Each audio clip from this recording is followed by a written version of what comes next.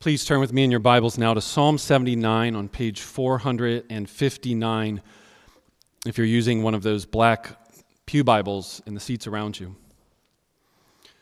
Psalm 79, page 459. I've entitled this sermon, A Song About God's Jealous Anger. A song about God's jealous anger. You'll see very clearly in verse 5 where the title comes from. Before I read the text, I'd like to make your attention aware that the well-known TV celebrity Oprah Winfrey in the early 90s during one of her famous talk shows was telling everybody why she rejected the God of the Bible. I think it's on YouTube. You could actually find it and listen to these words yourself. But I'm going to quote from her talk show why she, during a church service, quit altogether in believing in the God of the Bible. In her own words, she said, I was in a church service and the preacher was talking about all of the attributes of God, his power, his eternality, his beauty, his truth, his love, his grace, his mercy. I was caught up in the rapture of that moment until the pastor went on to say, and his jealousy. When I heard that, something struck me. I was 27 or 28 years old, and I was thinking about how God is all. God is everywhere. He is all-powerful. He is all-knowing. But the thought that God would be jealous, that God would be jealous of me. Something about that did not feel right in my spirit. Because I believe that God is love and that God is in all things. End quote.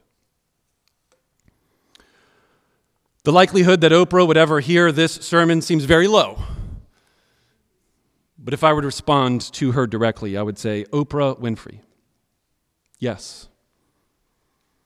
The God of the Scriptures is jealous. In fact, he is jealously angry, but not for the reasons that you think. For that, we need to go to Psalm 79. Please follow along as I read.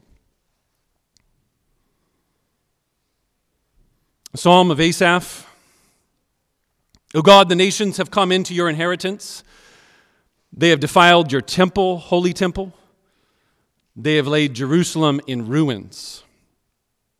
They have given the bodies of your servants to the birds of the heavens for food, the flesh of your faithful to the beasts of the earth. They have poured out their blood like water all around Jerusalem, and there was no one to bury them. We have become a taunt to our neighbors, mocked and derided by those around us.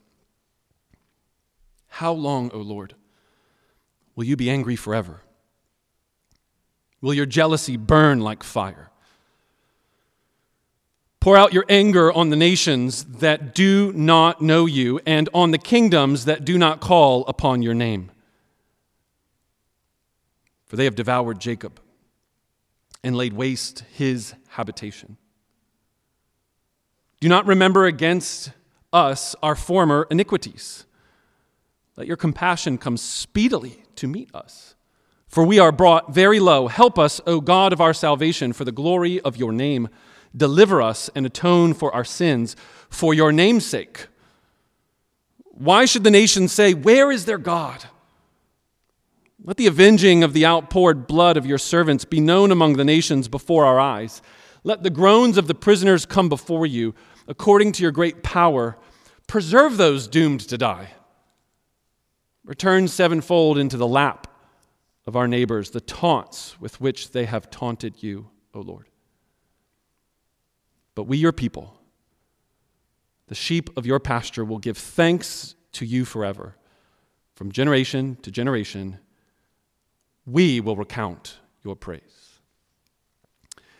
And that ends our reading of God's holy, inspired, and inerrant word. And my prayer is that you will not respond to Psalm 79 or this preacher like Oprah did, but that you will respond the way Asaph and all of those that have used Psalm 79, giving thanks to the jealous, angry God forever, from generation to generation.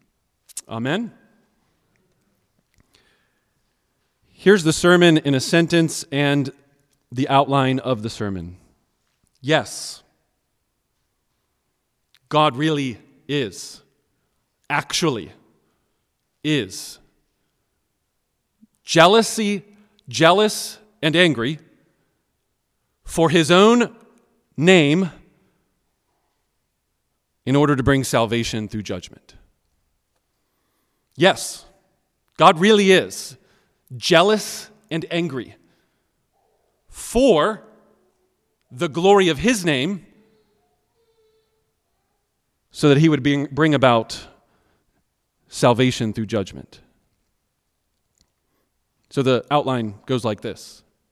Number one, we should observe the reality of God's jealous anger. It's true. Number two, we should understand the reason for God's jealous anger. And number three, we should see the result of a jealous and angry God. And in a quick nutshell, the reality is God is jealous and angry. The reason is for his own glory and namesake. And the result is salvation through judgment.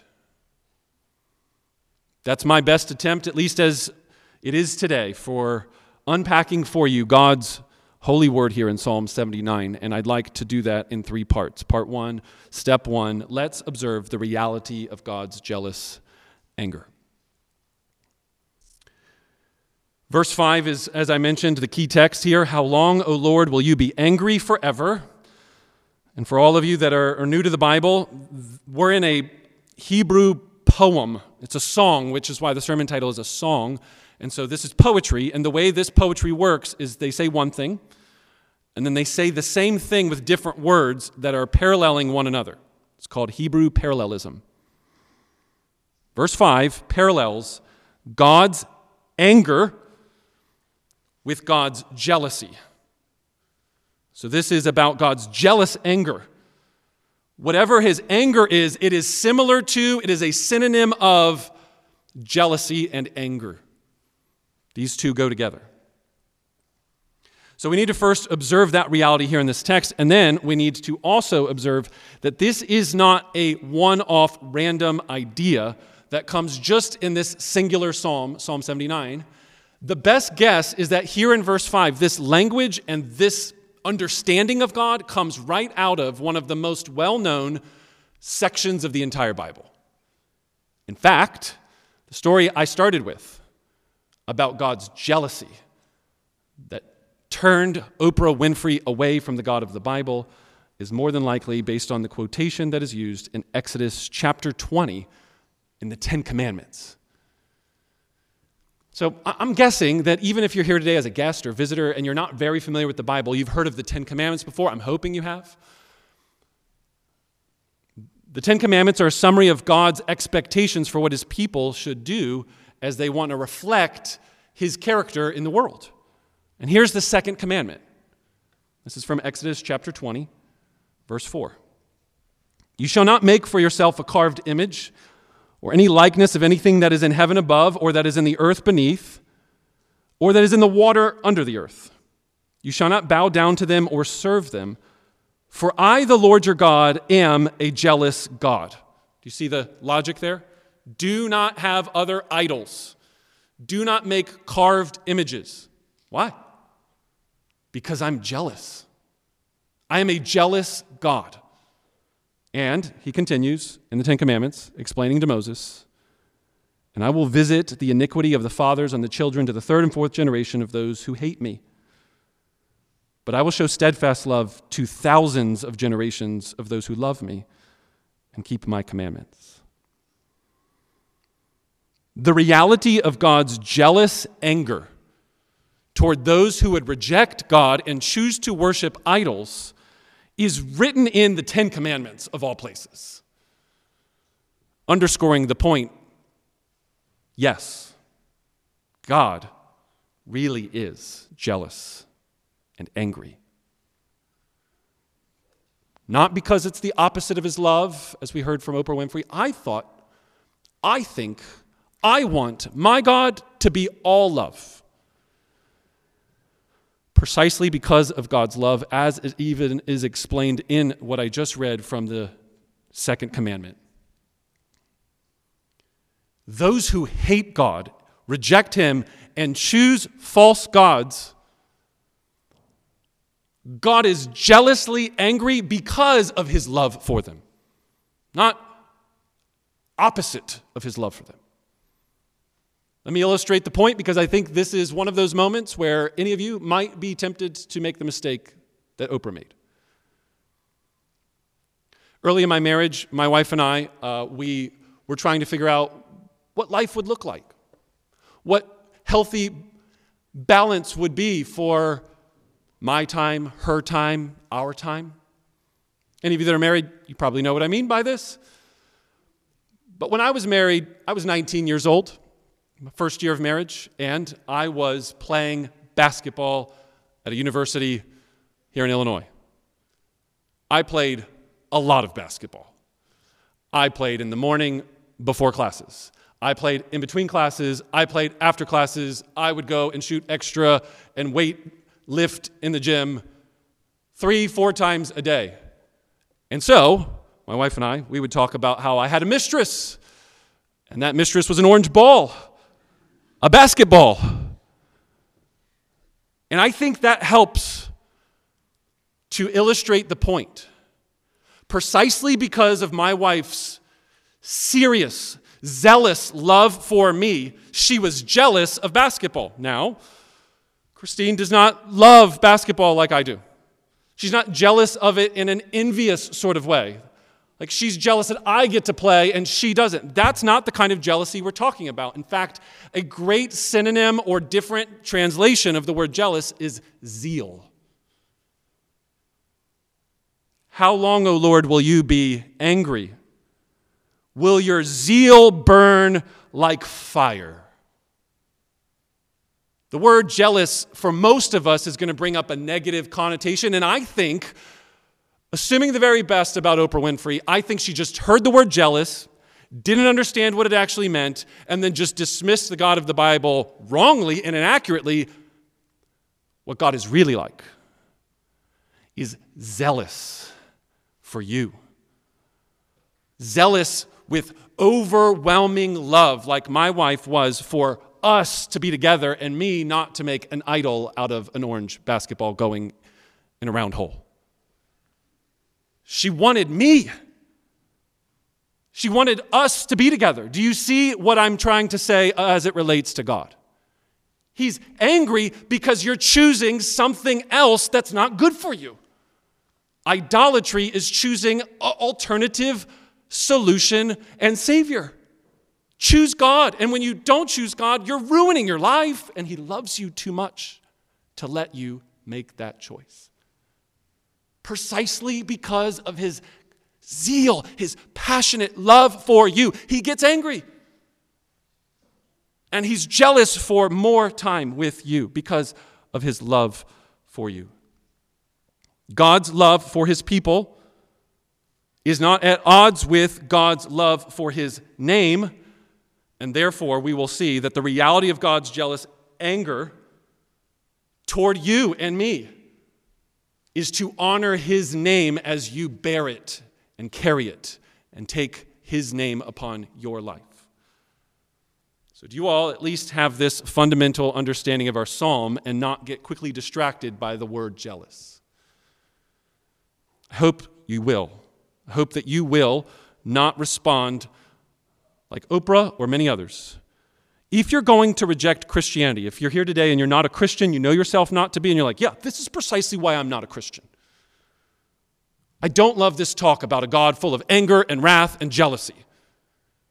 I want to ask you a sincere question. And if you're here today and you are a Christian, I want you to think about this question too as it relates to maybe your conversations with non-Christians, your evangelism. And here's the question.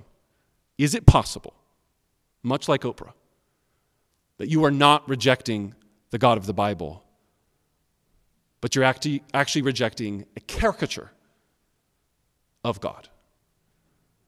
A presentation of God that, honestly, I would reject too. If you and I would listen carefully to the quotation I read for you from Oprah Winfrey, I can't worship a God who's jealous of me. I want to raise my hand and say, amen. I am with you, Oprah. Out of the entire statement that you made, that's the most important line in that statement that I want to wholeheartedly agree with. He is not jealous of you. That's not his supreme passion and zeal in this world.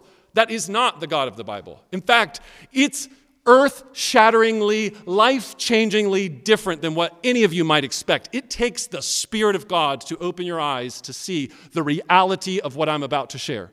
Point 2. God is not jealous of you, Oprah. God is jealous of his own name being made much of in all the nations. Look at verses 1 through 4. O God, the nations have come in to, and then notice the possessive descriptions of your inheritance, your holy temple. They have laid Jerusalem, your holy city, into ruins. They have given the bodies of your servants to the birds of the heavens for food, the flesh of your faithful to the beasts of the earth. What's the point of emphasizing your? Hey, God, this is your people, your city, your temple, your presence. And when a nation comes in that does not worship Yahweh, doesn't give their allegiance to the one true God of the Bible, and they just easily march on through and wipe out the temple, you know what they do? They think you don't care. They think you're not around. In fact, verse 10 makes that explicit. Why should the nations go around and say, hey, where's your God? That was too easy. Jerusalem is burning with literal fire, and there are literally dead bodies all around, and there are birds not coming down, as we saw in Psalm 78, to feed God's people, but to feed on God's people. What a contrast from last week. Verse 4 makes it explicitly clear. We have become a taunt. We have been made fun of. We have been teased and mocked by our neighbors. The basis of their prayer is that they have excellent God-centered theology. They know the Bible well. They understand how God has revealed himself, and therefore they are accurately approaching him the way he should be approached, which is saying, God, your name is being belittled. We think that you care about that. We're convinced that you'll want to listen to what we have to say, because what we have to say is, everyone around here thinks you're weak and impotent. Verse 5, how long will you be angry forever? And how long will your jealousy burn like fire? Instead of pouring out your anger on us, do that on these nations that don't know you. Do you see the importance of this idea that God's jealous anger is related to those who are calling upon his name and his name being defiled? Pour out your burning anger on those kingdoms that don't call upon your name, the ones that have devoured Jacob and laid waste his habitation. Big idea is this.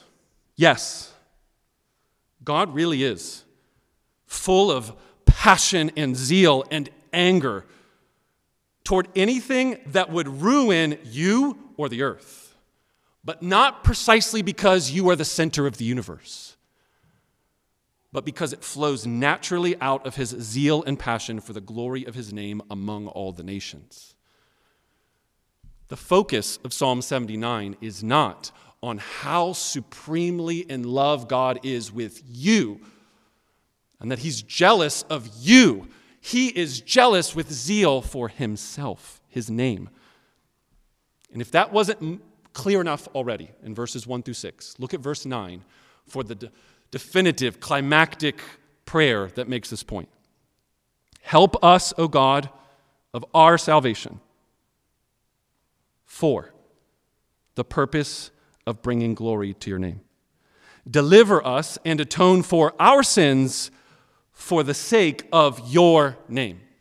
That is an excellent way to think. It is an excellent way to pray. And my guess is that if you skip church for weeks and weeks, you don't naturally just wake up thinking like this. You don't pray like this. It requires the commitment to read the Bible regularly and go to church regularly to think like Psalm 79. I've seen it every year of my life as a pastor, every year as a Christian. The further away you get from the Bible, the more regularly you will think that you are the center of the universe. We're prone to bend inward on ourselves. This is what we call the fallen condition of humans. And so we need regular reminders to think like, talk like, pray like Psalm 79. So brothers and sisters, Christians, members of Embassy Church, do you ever pray this way? More importantly, do you think this way? The most central thing that God cares about is his own supreme glory and allegiance. So pray. Hallowed be your name. May your kingdom come and your will be done on earth as it is in heaven. Have you ever made that connection? That when God becomes human and humans say, teach us to pray, the first prayer request out of his mouth is honor the holiness of your name, your person, your reputation, your character. All that you are is being summed up in your name. So make that name great in every corner of the earth. That's the first prayer request in the well-known Lord's Prayer that Jesus taught his disciples. So if you're a disciple of Jesus, I think this should be a bread and butter kind of prayer. Or to put it another way, it should be the thing that drives every single one of your prayers. Anything that you ask for should hopefully be able to fall under the banner so that you would get glory. God, bring healing to my sickness so that you would get glory. If I don't get healed by your will and it is for you to allow me to suffer, then let me suffer well in your strength for your glory. He can get glorified by you being weak and relying upon him. He can get glory by you being strong and being healed with a snap of his fingers. But is your prayer, God, get glory? What I want more than anything is for the praise of your name among the nations.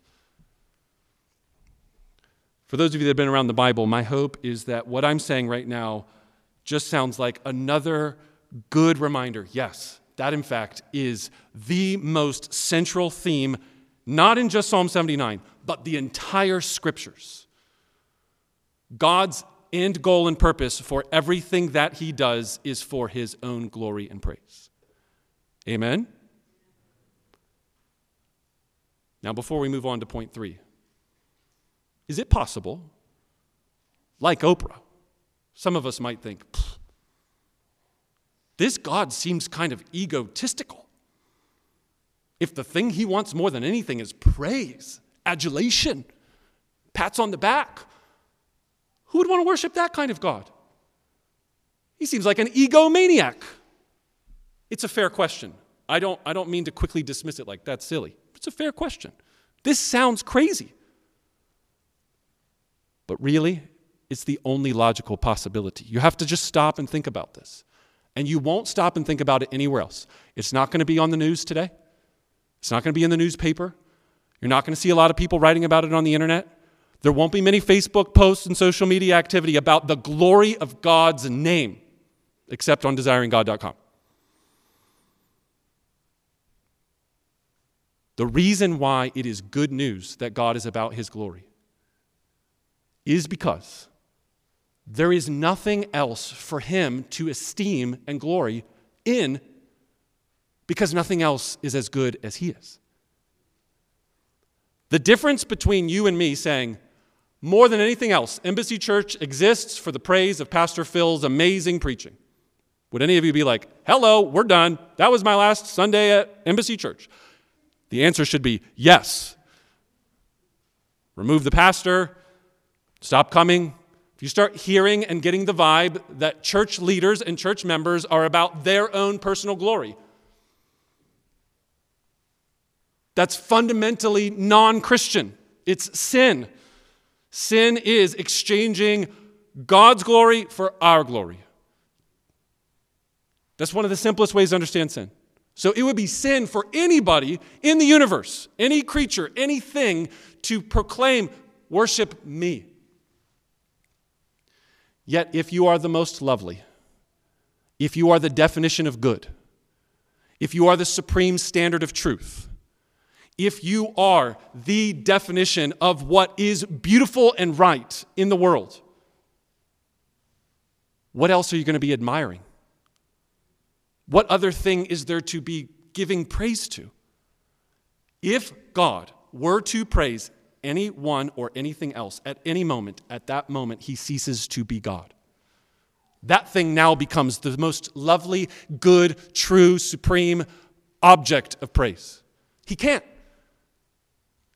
And you should be thankful that the result of God's jealous, zeal-like anger, that people would reject what is the most good, true, and beautiful thing in all of existence, that he would get passionate about that he would care about that. That is good news for you because it results in the judgment of the wicked and the salvation of his people.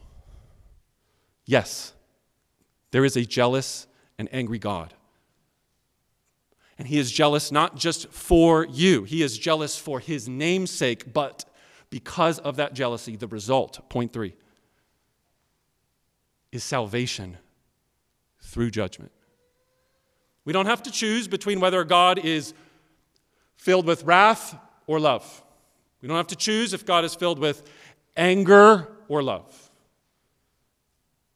His love and anger rise and fall together. We don't have to choose of whether God's going to choose to be faithful to his promises to judge or his faithful to his promises to save. Psalm 79 makes all of this extremely clear. God will be faithful to his promises that when anyone on the earth rejects him and chooses to worship anything other than him, that will not work out well for them in this life, and it will result in eternal punishment in the next. Anyone, even someone born in a Christian family, even someone born in the nation of Israel in the Old Covenant. Do you realize that the flow of Psalm 79 is that, O God, the nations have come into your inheritance. They have defiled your holy temple. They have laid ruins Jerusalem. They have given these bodies over. They poured out blood all around Jerusalem. We're being taunted. Why? Why is God being so harsh and not protecting Israel? And that's why Marilyn came up and read for us Ezekiel. And that's just one of many examples. Because they've rejected God. Why would he treat them different from all the other nations when they become just like all the other nations? Why would he protect them from the wrath of the nations and the onslaught of this war when Babylon comes in and destroys the temple, which is specifically being referred to in our psalm? Why would he do that? Why would he protect them when they don't want him?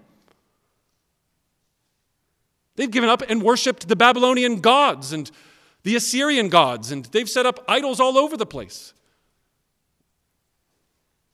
So when you claim to be a follower of God, but you don't actually worship God, you'll receive just judgment.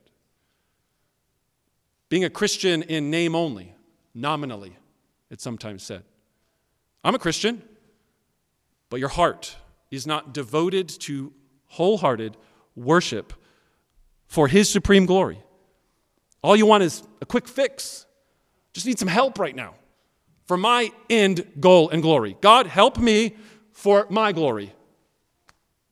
That's not being a Christian. That's being a needy person. And you think Jesus might help you. The result of that will be judgment. It won't work out well for you in the end, both in this life and the life to come. So the nation of Israel is being judged by God precisely because they have become just like all the other nations. Meaning, God will fairly and equally treat everyone from beginning to end, from age to age. He is the same yesterday, today, and forever.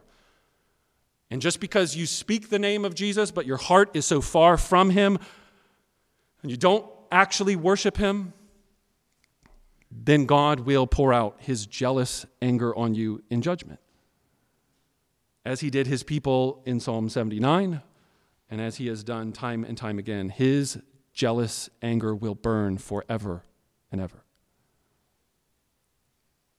So where's the hope? Is there hope for you? Especially any of you that are here that are thinking, I don't know, my heart, it's deceitful. I don't even always understand it. Yes, I say that I'm a Christian, but there's a lot of times where I feel like I don't even know if I'm a Christian. Brother or sister, member of Embassy Church especially, do not allow your own individual assessment of your own heart to be the determining factor of your encouragement of this sermon. This is what the church is for.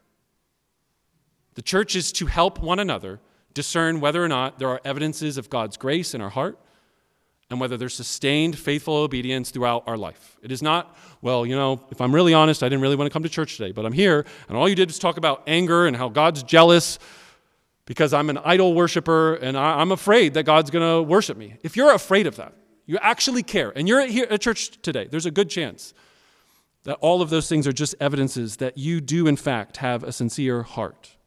But you should not just look down at yourself and say, well, I determined God's angry with me.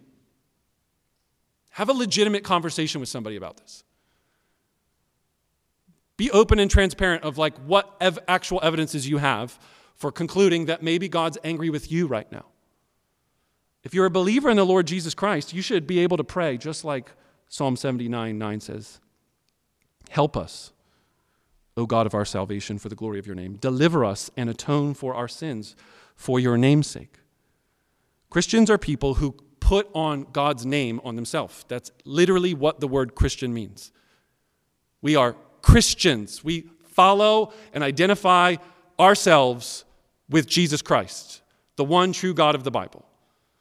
And by bearing that name in baptism, by repentance of sin, in church membership, we are saying, God, we want your name to be associated with our personal lives. And so until the church says there's a disconnect between your profession of faith and your actual actions, you should assume that you are a Christian because you've been vetted, you've been in fellowship, you've done a membership interview, you've done a membership class, you have people around you. This is what I mean. Do not rely on your own individual self-assessment to think God's angry with me right now because I sinned or because my heart is prone to wander. That's so typical for everybody. You're not unique. The Christian life has ups and downs. There are people who struggle in doubt. There are people that struggle with God's anger and his wrath, but there's room and space for you to struggle. That's what I think these Psalms are here for. So realize that the result of God's judgment on his people is when those people resolutely and defiantly reject him. Is that what you're doing? If you're here today, then it's likely, if you're listening to this sermon, you're probably not the kind of person that's like, I hate God. I mean, you could be, but the likelihood seems little. It's the sort of people that have renounced their faith in Jesus altogether, either with their actions, with clear, obvious, unrepentant sin, or with their words. I'm done with Jesus. Remember our story? Oprah Winfrey? If he's jealous of me, well, then I want nothing to do with this God. I have a different God that I have decided to believe in, and he is in everything, a kind of pantheistic God. So instead of Oprah bowing her knee to the one true God, she made a God in her own image. And this, my friends, will bring the wrath and judgment of God precisely because of his love for his name, but also for every person on the planet, every nation. Did you see the repetition of nations? God, the nations have come in and judged us. You've allowed them to do that. So pour out your anger on the nations, verse 6. In verse 10, why should the nations say? You need to remember that God chose a people, the people of Israel. They're referenced here as the tribe of Jacob, because Jacob's name became Israel. Jacob's family, the 12 tribes that became the nation of Israel, would be judged just like all the other nations. But because of God's merciful promises that he will not allow his anger and wrath to burn forever on every single sinner, he will, precisely for the sake of his name that is filled with great compassion. Look at verse 8. Let your compassion come speedily to meet us, for we are brought very low. Help us, God, save us for the glory of your name. Deliver us and atone for our sins for the sake of your name. Did God ever answer Asaph's prayer? Did he come speedily, or did he wait too long? Did he come at just the right time? In Galatians chapter 4, we have the specific phrase of, in the perfect timing. You could translate that phrase in Galatians 4 when Paul's saying, in the fullness of time, God sent forth his Son. And Jesus Christ, God's Son, lived a perfect life as the only human that was undeserving of God's anger and wrath. Every single word he said was a word that was in communion with what was true and right and reflects the character of God. Every single thought that he thought in his mind, every single action that he did was under the will of the Father. Everything that Jesus did as a human was sinless, perfect, and spotless, and he did it to the honor of his Father's name. Yet, the sovereign plan of the triune God is that God would send forth his Son, and he would absorb and take on the full measure of God's anger and wrath. The fancy theological word is propitiation. He became the assuaging of God's wrath, propitiation. The absorber like a sponge. When you see a cross, either above my head or in art, think of it as the sponge that absorbs all of God's anger towards sinners. Jesus Christ, as he hung on the cross, soaked up every wrath-filled, angry, zealous jealousy that God had as God would die in our place in the person of Jesus. As 2 Corinthians 5, verse 21 says, he who knew no sin became sin for us. He knew no sin. The perfect, spotless lamb, never once sinned. But he became sin so that we could become the righteous people of God who inherit the name of God and are changed from the inside out to be the kind of people that would worship God faithfully. When Marilyn came up for us, she read for us the reason for God's anger and wrath. As we conclude this sermon, I want you to think about the promise of God not just to pour out his wrath on people that have sinned, but I want you to realize that the prophet Ezekiel continued. And listen to this beautiful, glorious statement that became true when the prayer of Psalm 79 was answered and the promises of God were fulfilled in the person of Jesus, the work of Christ on the cross, and the ascension to Christ into heaven and the outpouring of the Holy Spirit. Marilyn ended her reading and it said, but when they came to the nations, this is Ezekiel 36, verse 20, they came to the nations, wherever they came, they profaned my holy name. And in that people, they said, these people are of the Lord, yet they have to be removed out of his land. But I did have concern for my holy name, which is the house of Israel. My holy name, which has been profaned among the nations.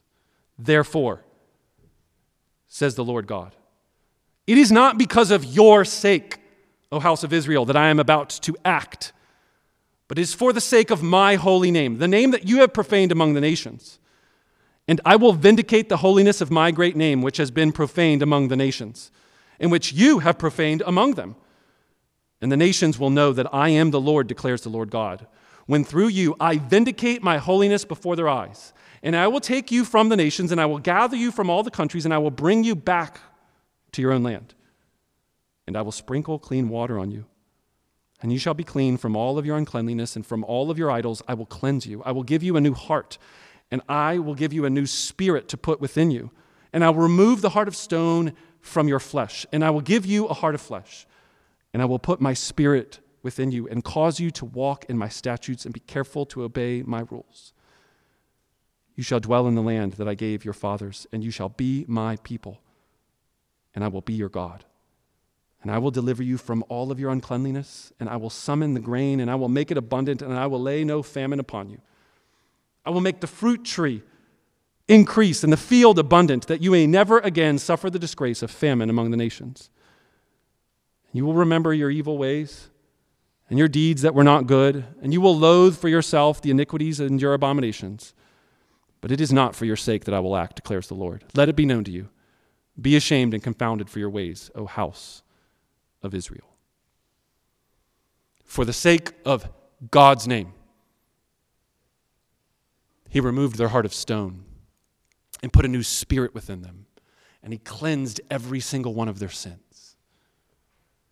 When we read the Gospel of John, he makes it clear, John chapter 3, that this spirit is the result of the finished work of Jesus on the cross and his ascension into heaven, and he will wash you and cleanse you and make you new.